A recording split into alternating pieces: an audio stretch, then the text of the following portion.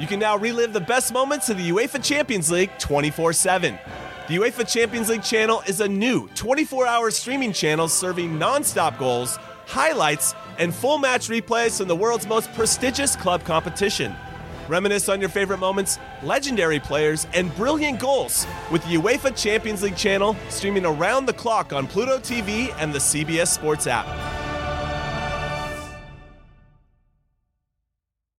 Should you ever set foot outside of the hotel, you will be shot.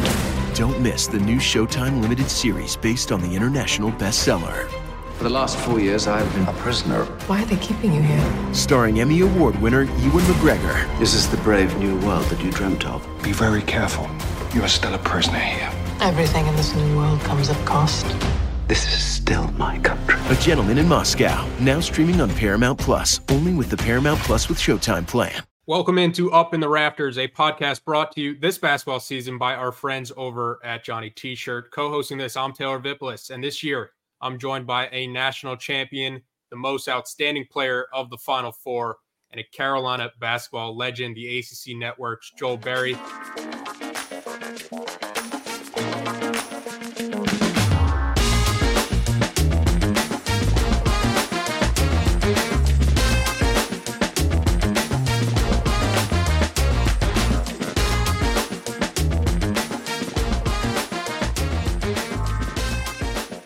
Joe, we have the Kentucky game to break down, but first, sad news out of Chapel Hill Monday. Eric Montross passes away after his battle with cancer at the age of 52. Montross played for Hall of Fame coach Dean Smith at UNC from 1990 to 1994, where he was the starting center when the Tar Heels won the 1993 national championship. And after his playing days, he served as the radio analyst for UNC game broadcast for 18 seasons and worked as the senior major gifts director for the Rams club.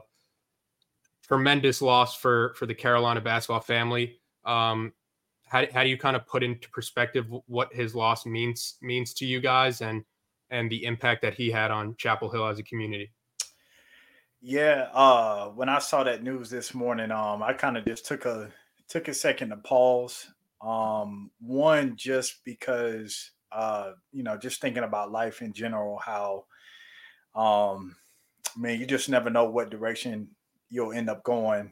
And so I took a deep breath with that, but I started thinking about Montross, and I started thinking about like all the people that I've heard on his behalf that spoke about him. And there was never a bad word said about Montross. And you know what, I look at him as like just a big teddy bear. That's what he was, like huge human being. I mean, one of the biggest human beings you'll ever stand next to. And he was the most genuine, nicest guy you would ever meet. And he had done so much, not only for the basketball side of Carolina, but just, in general, the community of Carolina, especially when you talk about sports and what he had done. I mean, it was just terrific and amazing. And I think about someone, part of the reason why I had an opportunity was him standing and getting in front of people, wanting to give us scholarships to be able to progress our careers and what we were doing. And he was the mediator for that. So, my thoughts and prayers goes out to his family. Very sad day. But I know everyone is smiling because of how great of a guy he is and how genuine he was to everyone. Yeah, it's been great to see the outpouring of love that people have shared with stories from him. And I think you hit it best, where anybody who knew him doesn't have a bad word to say about the person that Eric Montross was.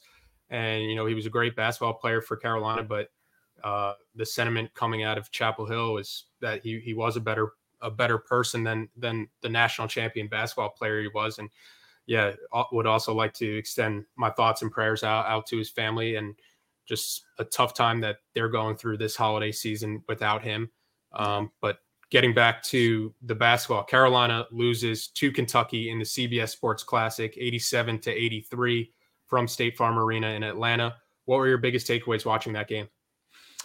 Well, my biggest takeaway as the clock was running down, I just started thinking about the game in general and how, with all of the mistakes and bad plays that were made, Carolina still had a chance, which was crazy. And I thought the one play that really kind of summed up how the night was going when Jalen Withers and I believe it was Harrison Ingram, like, both went for the rebound, both trying to be aggressive, trying to make a play for their team, and they just fumbled the ball. I thought that was a difference maker just because that could have turned the game around in the latter half of the game.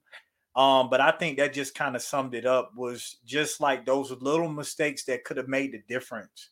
Really, it had an impact on the game. Overall, I love the way that they competed. Obviously, it was a great opportunity that was missed. But when you look at it from a positive standpoint, I think there are a lot of things that are fixable and that they can learn from. But overall, it was a very competitive game, and I was just glad to see them compete against a team that will be there at the end of the year. Yeah, Kentucky out rebounds Carolina by 10. UNC gives up 18 offensive rebounds, 15 second chance points to the Wildcats, and you lose the game by 4. And that's the difference right there, just losing on the glass by that wide of a margin. Why do you think Carolina struggled so much with the physicality that this game had to offer? Well, I think Kentucky's size was a little overwhelming. I mean, in pretty much every position, they were outsized. And Kentucky's athleticism, that young athleticism, kind of wore down Carolina at times. But I think it's more of just the will and effort to want to rebound. That isn't anything that, when you talk about mechanics or technicality, that's just the will of wanting to stick your nose in there and wanting to rebound. And uh, you know, coaches always talk about guards getting there and rebounding. And I thought RJ did his part. He had 7 rebounds and led the whole team in rebounding, which was crazy. But I just think the athleticism and the size difference really had an impact on Carolina. You mentioned that rebounding is a lot of want to and like will and the heart side of basketball. Hubert Davis said after the UConn game that he was going to make sure his team worked on rebounding, and they still come out this game where he said, I guess we kind of have to go back to the drawing board to figure out what we have to do. How do you work on rebounding from a practice standpoint and from a preparation standpoint? Well, what Coach Williams did when we weren't rebounding, it would be if someone forgot to box out. Coach Rob would raise his hand on the sideline, and we would have to run. And so, I'm not sure what took place in practice, but something has to change because you can't allow each and every game to be dictated by being out rebounded. You can't have those, especially on the offensive side of the ball. You can't give teams extra possessions and extra shots. And so to work on that, you got to put something around it that's getting your players to buy in, to realize how important that is. And whether that be running or something, coaches have different things that they want to do to sort of penalize their team, if you will, for not boxing out, for not, sticking your nose in there rebounding. But I think there has to be something, because you don't want this to turn into a habit. And now you're later down the road trying to figure this out. So whatever it is, they gotta go ahead and nip it in the bud now before it becomes a problem later on. Yeah, RJ Davis, you mentioned, was the team's leading rebounder with 7, and he only had 1 in the second half. So it wouldn't have taken much to overtake him as the team's leading rebounder. And I think the Cormac Ryan addressed it in the post-game press conference with RJ Davis, where it's like, this is kind of a team thing. We all have to be better. We can't just have RJ, the smallest player on the court, leading the team with rebounds. And I think the rebounds is something that the rebounding is something that for sure has to be addressed, but also the turnovers that Carolina had. Carolina had 17 turnovers. In his press conference, Hubert Davis said that turnovers are usually the result of either carelessness or selfishness. And he didn't think it was selfishness on Saturday, but instead he thought guys were pressing from being so hyped up. Yeah. what did you see with Carolina and their ability to take care of the ball, or I guess not take care of the ball? Yeah, I totally agree with Coach Davis on just being amped up. I thought they came out just the two that stick out to me was Harrison Ingram was on a got a closeout and I mean had an easy drop off to Armando for a dunk. Or if they didn't step up, he had an easy layup at the basket. And that was a turnover. And then you had Cormac Ryan, which Coach Davis said, and you said it wasn't them being selfish because all of the turnovers were them trying to make a play for someone else, or at least majority of them. Cormac Ryan tried to advance the ball ahead to RJ Davis. And, it just ends up hitting the ref and going out of bounds, which the ref needs to move out of the way. We're trying to run down the sideline, man. but I it's just being able to value the ball. And that's something that you can also work on in practice, which we did as well. We had a certain amount of turnovers. And then once we got the turnovers, anything after that certain turnover, you're getting on the line running. So, that's why I said I look back at this game and those are fixable things, being able to have the effort to go in there and rebound and then being able to take care of the ball, valuing each possession, because in a game like this, the margin of error, we talked about that in previous podcasts, the margin of error is small in college basketball. And you can't just give possessions away, especially when you have an opportunity to go and score. So, you want turnovers to be where they're not, not selfish turnovers, somebody just over dribbling. So that's why I said these things can be fixed. But you want to go ahead and fix them right away and work on them now before they hinder you later on. And one of the problems Carolina has been having the past couple of games, at least, is Armando Bacot is so high up on team scouting report at this point in his UNC career that teams are finding ways to take him out of the game plan and make him a lot less effective than we've seen him at times, where he struggles against Kentucky. He has 6 points. He has 9 points and 6 turnovers. What can Carolina do to try to get Armando Bacot going to where in a game like this, it doesn't feel like he's just not out there? Well, I would challenge Armando to speak up to his teammates to get him the ball. When he's running down the court, sometimes I just pay attention to him because I want to see how he is posting up and, where is his defender when he is posting up. And Taylor, I will tell you a lot of the times the defender is on his back. And I mean, he literally has like two feet in the paint right by the circle to where it can be a catch and just turn over the left shoulder for a layup. So I would challenge him to speak up to his teammates. Hey, when you see North Carolina and you see my number 5, get me the ball. And he has, he has the right to do that because he is a leader on his team, number one, but he has put in the work and he has the pedigree to do that to his teammates. And a lot of the times they're not throwing the ball to him. And those are easy baskets where he can get himself to the free throw line, be able to have some easy layups to where now the double teams are ineffective because I'm just catching and I'm literally going up for a jump hook. And I just see that I've seen that over the last couple of games, and I think that's something that needs to be addressed. Is getting the ball, even if it's just throwing the ball down there and getting the ref's eyes to see, like, okay, they're fouling him, and then now those fouls accumulate. You get into the bonus a little bit earlier, but also you get one of your best players going. For him to only have 4 field goal attempts, I just really think that's unacceptable with the type of player he is and how dominant he is. Yeah, I was just about to mention that the 4 field goal attempts, it's almost like you have to do a double take looking at the box score because it wasn't really like he was in foul trouble or anything. I know he finished with 4 fouls, but he still played 31 minutes, and to get 4 field goal attempts from one of your best players, it does feel like they need to do something to kind of relight that spark under him and have him playing at that All-American level that I think a lot of fans thought they would get for the entire year with somebody like Armando Bacot. And one of the other things we talked about where Carolina needed to improve heading into this Kentucky game was the defense. And obviously the defense doesn't finish a lot of these possessions off when you're giving up these offensive rebounds.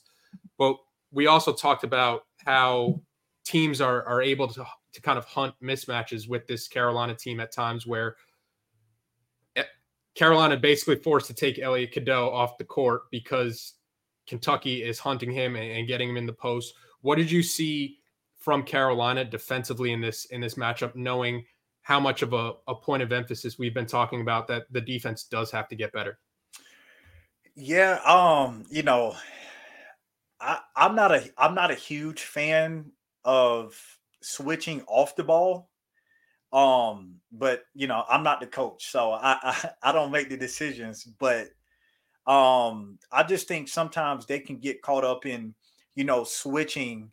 And when you really don't have to switch, and then all of a sudden you have Elliott on someone you don't want him to be on, and now you're having to adjust, and that can be tough. Like in the last, it was, I think Kentucky was taking the ball out up under their basket and sideline out of bounds, out of bounds underneath the basket. And it was like, I think it might have been 3 seconds on the clock. And they switched for no reason. And now they have RJ on a 7-1, 7-2 Bradshaw. And he ends up getting the offensive rebound and gets fouled.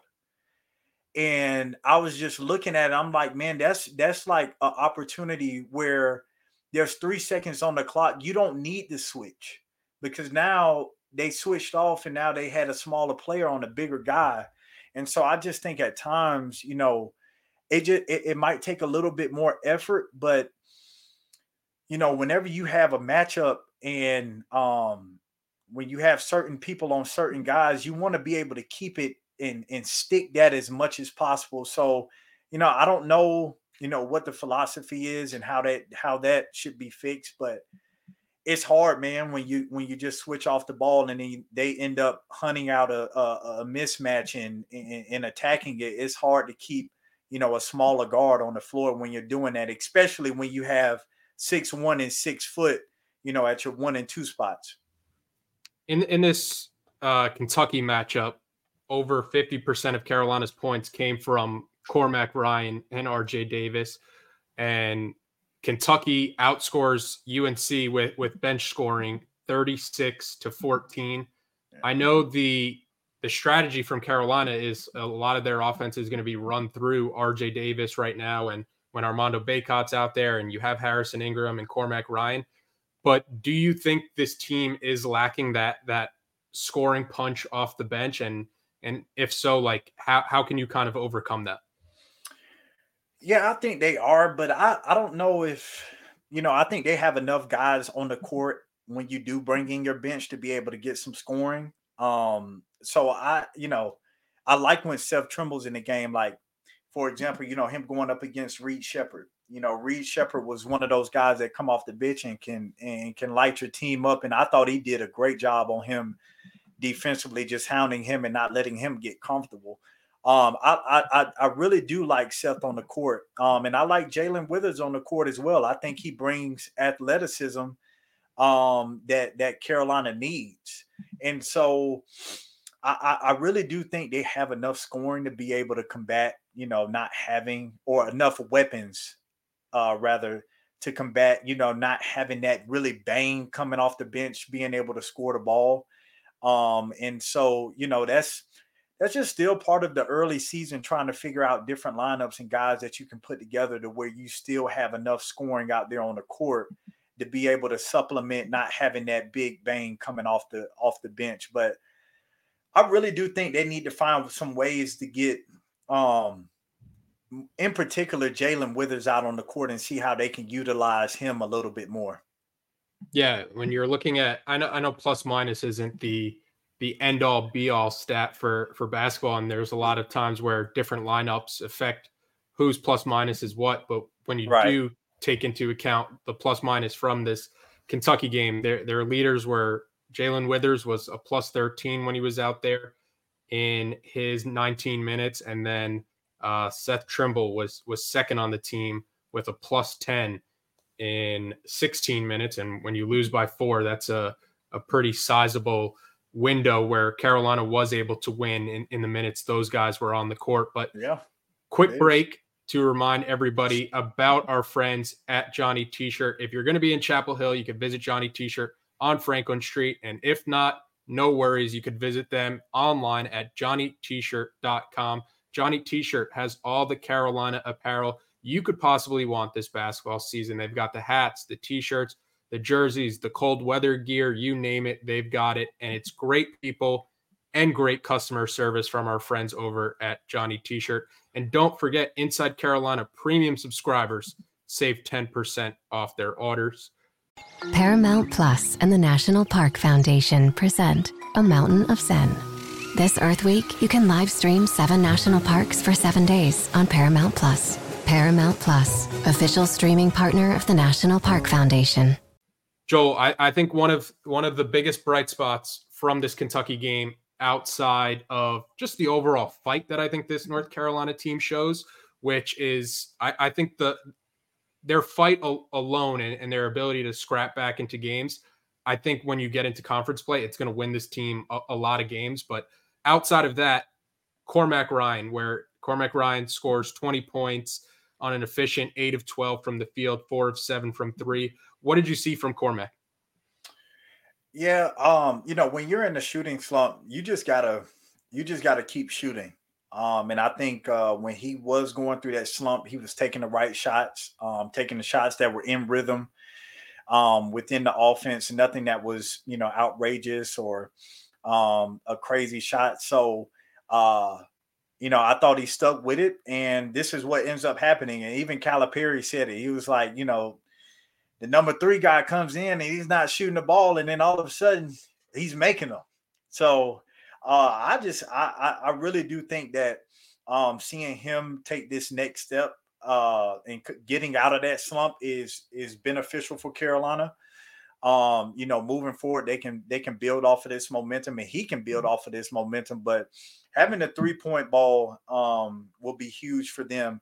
And I think most importantly, having him getting going is something that they will need, especially going into conference play or even this next game against Oklahoma.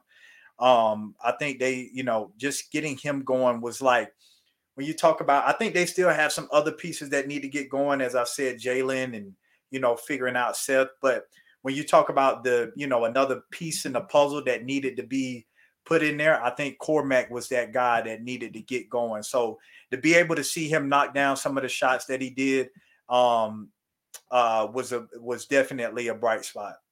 In your career, when you went through shooting slumps and you had a breakout game like this, did you kind of have that mental switch flip where you're like, okay, now I'm about to get hot, and when you do have a hot game like that, how do you kind of carry it over into the next game? Yeah, it's really like it's trying to get over that mental hump, because you get so far down in a slump. I mean, sometimes you start shooting the ball and it's really not even shooting. It's almost like trying to guide the ball in there. Like you're trying to get, trying to shoot a layup. You're just trying to easily get it in there. And then it just turns into a mess. So when you finally like get over that hump, it's like the light clicking on. It's like, okay, now I'm ready to go. And you saw him not only just, in the way he was knocking down shots, but it was the demeanor, the way he was sticking his chest out, that's how you could tell that somebody's coming out of a slump and getting into that confidence. But the last thing you want to do is stop shooting. And I thought that, he stuck with it. But yeah, man, just getting that confidence. And when you finally start seeing a couple of those balls go in, man, you're like, okay, I got my swagger back, and I think he does. So hopefully this continues to be the norm for him moving forward. I thought it was interesting too with Cormac, where Carolina opens the game and their first look is trying to get him. They're running an action to get him an open three, and he misses the three. But what do you think that does for a player when you start a game and you're going through the shooting slump, but your team is running actions for you? They're trying to get you involved. They're showing that confidence in you. Yeah, because when you walk around sometimes, or being around the guys and the coaches, players are aware. You're aware that, like, man, things aren't going well for me right now, and you can kind of feel like, feel like you're taking a back seat. Like, you realize you're important to the team, but you just don't feel like there. You know what I'm saying? So, like, Carolina coming out and doing that, it, like, people don't realize it, and it's hard for you to realize it, but it does wonders for a player to know that, like, after all that I've been through, after, not coming into this game shooting 25% from the 3-point line, coach comes out and he runs a play for me. Like, that gives you confidence. And then all of a sudden you're like, okay, I am an important part of this team. I might be in a slump, but I'm still important to what we are doing, what we are trying to accomplish. So it means the world. And I think that's, Coach Davis trying to play with his psyche a little bit, helping him realize, like, look, man, we need you.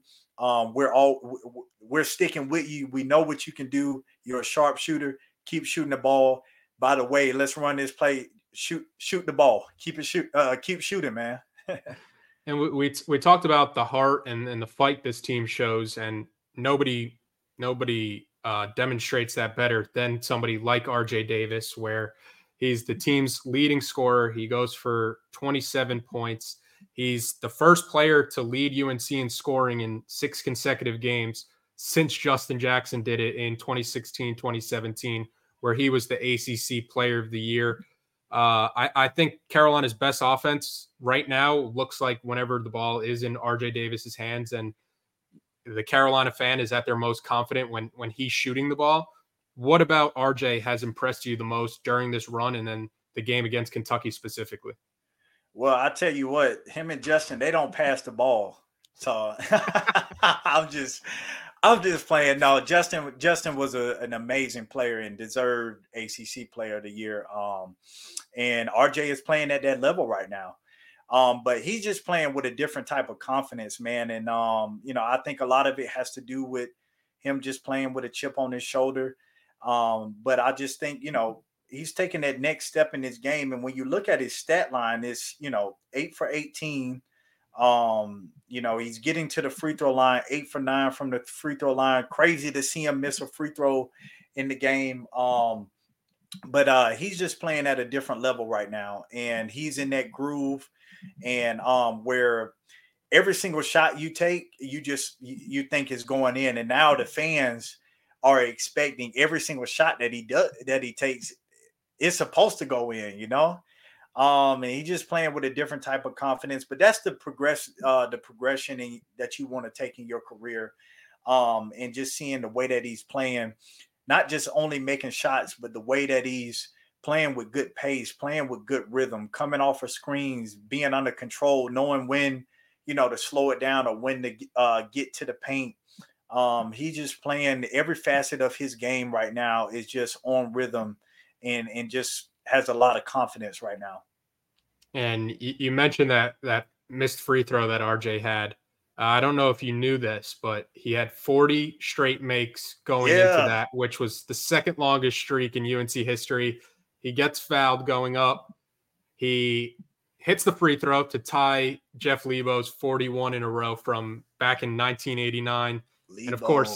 And of course, do you think he knew in the back of his mind, like, if I make this is the record, and Lebo's sitting right over there? Yeah, I wonder if someone told him that before the game, but that's the problem. You can't tell people that. You just got to let it be. And then when the streak is done, that's when you have to say, man, that was like, you could have passed Lebo right now. I know Coach Lebo. I know he's over there like, well, RJ, you were close, man. So they'll be forever tied in Carolina basketball history. And maybe RJ will get back on another streak. Oh But, yeah, he still has time. It's a lot of season left, so maybe he'll get on another one. Yeah. Before we wrap up, a big shout out to our friends at Congruity. Congruity is a North Carolina-based national coverage, local presence company with personal support straight from the Tar Heel State. Congruity is empowering small and mid-sized business owners with HR and payroll outsourcing, enabling you to grow your business while they take care of your greatest assets, your people. And they are doing it with top-of-the-line technology and services for every stage of your business's growth with a state-of-the-art online platform. Congruity, they are obsessed with customer service where they become part of your team. They do the heavy lifting, providing essential admin support with a single point of contact and support available on demand with services that are tailor-made for you, transforming your organization. Congruity has helped hundreds of businesses improve and enhance their day-to-day lives, level up your HR capabilities, save money, unlock game-changing growth. Visit congruityhr.com/Tar Heels to learn all about Congruity. Fill out a quick form to be connected to their consultants, and they'll give Inside Carolina listeners or viewers a payroll and HR assessment for free. That's congruityhr.com/Tar Heels, congruityhr.com/Tar Heels. All right, back to the episode.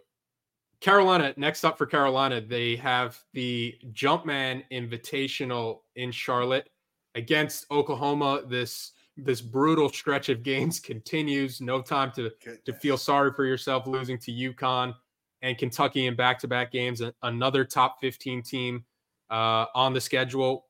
What have you seen from Oklahoma, and how does Carolina match up with the Sooners? Yeah, well, the guards will definitely be at a premium in this game. There will be a lot of guard play. Oklahoma runs a lot of actions for their guards. I'm excited to see the point guard matchup. This is an Oklahoma team who they're still undefeated, right? I mean, as of right now, I think they're still undefeated. If not, they're a one-loss team that is really good. So it'll be up and down. Got they're 10-0. Yeah, they're undefeated. So this is an opportunity.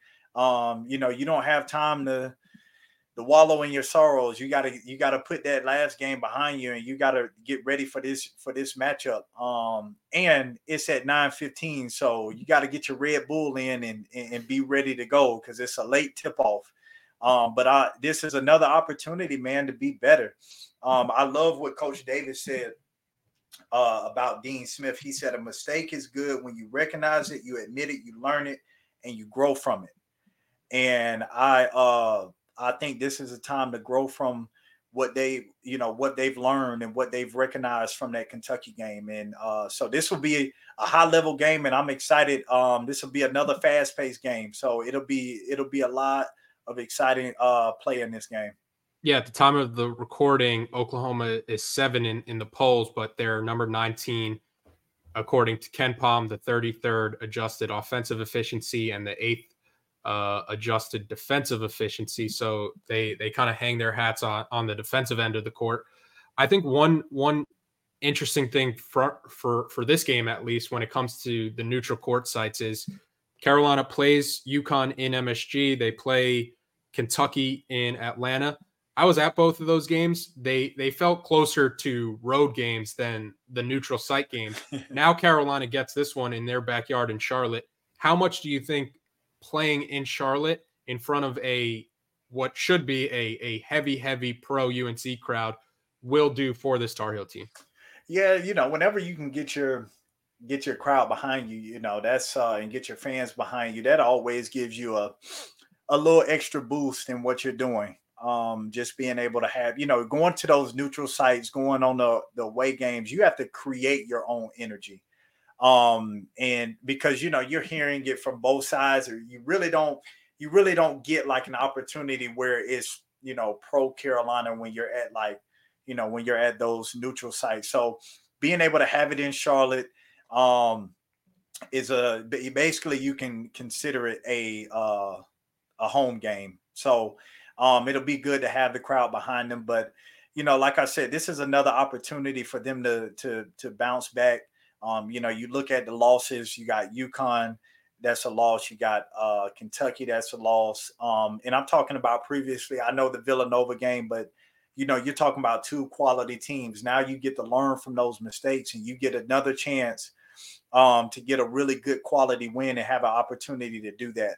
But being able to have that crowd behind you, man, is a big factor. Playing in Charlotte, your backyard, will you be in attendance? With the bedtimes and the schedule, man, it's just it's too late for the kids. You get out of there about 11, 12 o'clock. 9 is asking a lot. Yeah, nine is asking a lot. We went last year against Michigan. It was the earlier game, so of course that worked out. But 9, man, I the kids, man, you gotta keep them happy, or they'll make you they'll make you irritable at times. So you gotta be ahead of the game. So no, we won't be in attendance. I will be in attendance in Charlotte at that game. Joel will be in Charlotte, but watching from home. He'll be watching 9 p.m. tip-off against Oklahoma on ESPN. Joel, appreciate the time as always, and appreciate everybody watching and listening.